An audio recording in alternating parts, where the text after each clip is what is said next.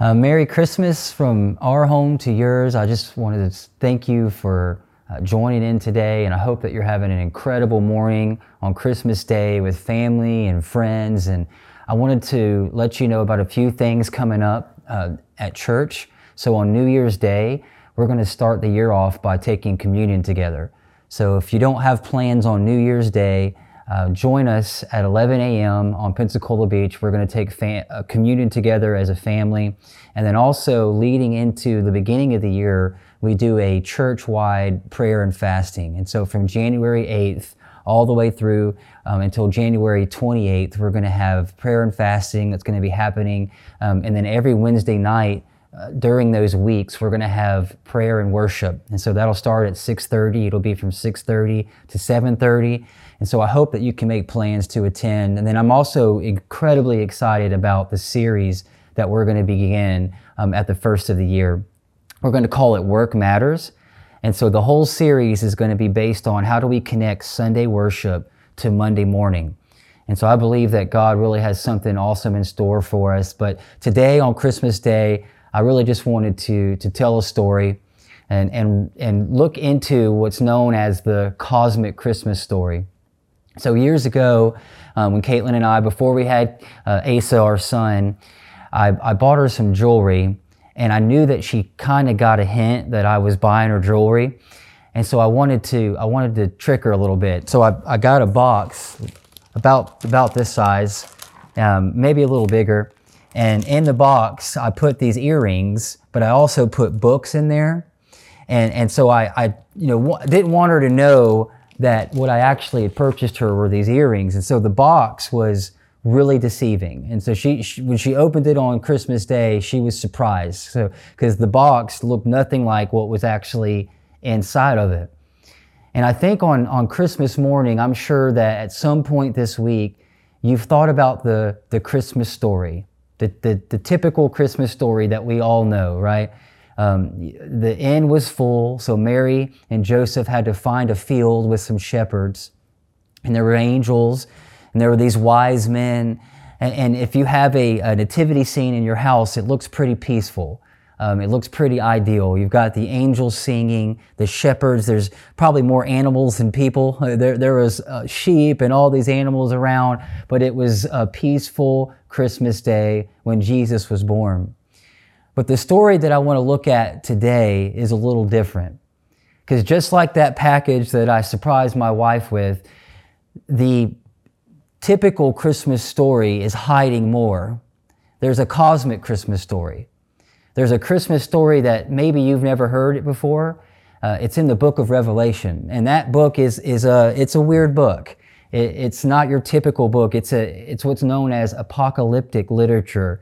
And so it's a lot of prophecy, a lot of vision, a lot of imagery. But that word apocalypse, which seems to be bouncing around a lot this year, it's not a scary word. The word apocalypse literally means to just unveil. That there's a hidden message that was there the whole time, and the apocalypse reveals that hidden message. And so I want to read with you the cosmic Christmas story this morning. It's found in Revelation chapter 12, and it's pretty powerful, but it paints a wildly different picture from the traditional Christmas story. And so we're just going to read a few verses here in Revelation 12. It says that there was a great and wondrous sign that appeared in heaven. A woman clothed with the sun, with the moon under her feet, and a crown of 12 stars on her head. She was pregnant, and she cried out in pain, and as she was about to give birth, then another sign appeared in heaven. An enormous red dragon with 7 crowns on his heads. His tail swept a third of the stars out of the sky and flung them to earth. The dragon stood in front of the woman who was about to give birth so that he might devour her child the moment that it was born. But she gave birth to a son, a male child who will rule all the nations with an iron scepter. And her child was snatched up to God and to his throne. The woman fled into the desert to a place prepared for her by God. That's the nativity scene. where she might be taken care of for 1,260 days. But look at this, verse 7 of Revelation 12. There was a war in heaven. Michael and his angels fought against the dragon, and the dragon and his angels fought back, but he was not strong enough, and they lost their place in heaven. The great dragon was hurled down, that ancient serpent called the devil, or Satan, who leads the whole world astray. He was hurled down to the earth, and his angels with him. Now, what a different story that is from what we read in the Gospels in your typical Christmas message. But this is what I want you to get this morning. I think in life, there's two realities. There's this reality that we all see every day. It's the tangible realm. It's what I can see, taste, feel, smell, touch. That's the world that we mostly live in. But the Bible talks about an unseen reality. Jesus called it the kingdom of God, that it was everywhere around us, but it was hidden. It was invisible. It was something that you couldn't see or touch, or it wasn't tangible, but that unseen reality impacted and controlled everything that we've seen in this reality. And the book of Revelation, what I love about this story, the cosmic Christmas story, is it tells both stories. It gives you what actually happened on that Christmas day when Jesus was born, but it also unveils what was happening in the spiritual realm, the unseen reality. And it reminds me that there's more to this life than what is seen. There's more to your life than what is seen. And what I love about God and what I love about this time of year is there's something in the air. Everybody experiences it. Everybody, it's like it may be while you're shopping, it may be when you're with family, but it's almost like that unseen reality becomes real. And we talk about and we remember the moment where heaven invaded earth 2,000 years ago, when there was a fight, there was a war in the cosmic realm, where there were angels fighting, trying to keep this son, trying to keep this Christ child from being born. But today we celebrate the reality of He made it. That hell didn't win. All the demons in hell were not able to keep this child from being born. And I want you to know today, don't judge your life based on what you see right now. Because you might be hurting right now. You might be going through some things right now that you feel like you're in a war. You may be sitting in a home right now and there's somebody missing that was there last year. You may be feeling pain and sorrow right now when everyone else is singing Christmas carols and experiencing joy. You might be feeling something else. And I want you to know that in this moment, that God is with you. And no matter what you've been through up to this point, that God has an incredible plan for your life. And you can't always trust what you see.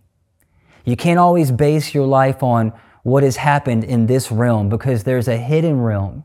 There's a secret realm where God is moving and God is ministering. And that's what I hope that you experience today.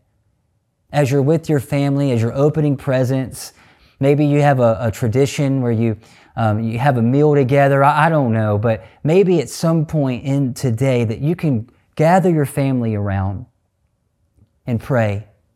Tap into that unseen realm. Allow God to break heaven into your life, no matter how dark it may seem. And I want to read one more verse before we pray together. And it's found in Romans chapter 8. And I think it gives us a really good synopsis of this cosmic Christmas story. There was a child that was born. There were angels that were singing on earth, but there was a war in heaven. And sometimes life can be just like that. It can be the balance of opposites. It can be good, it can be bad at the same time.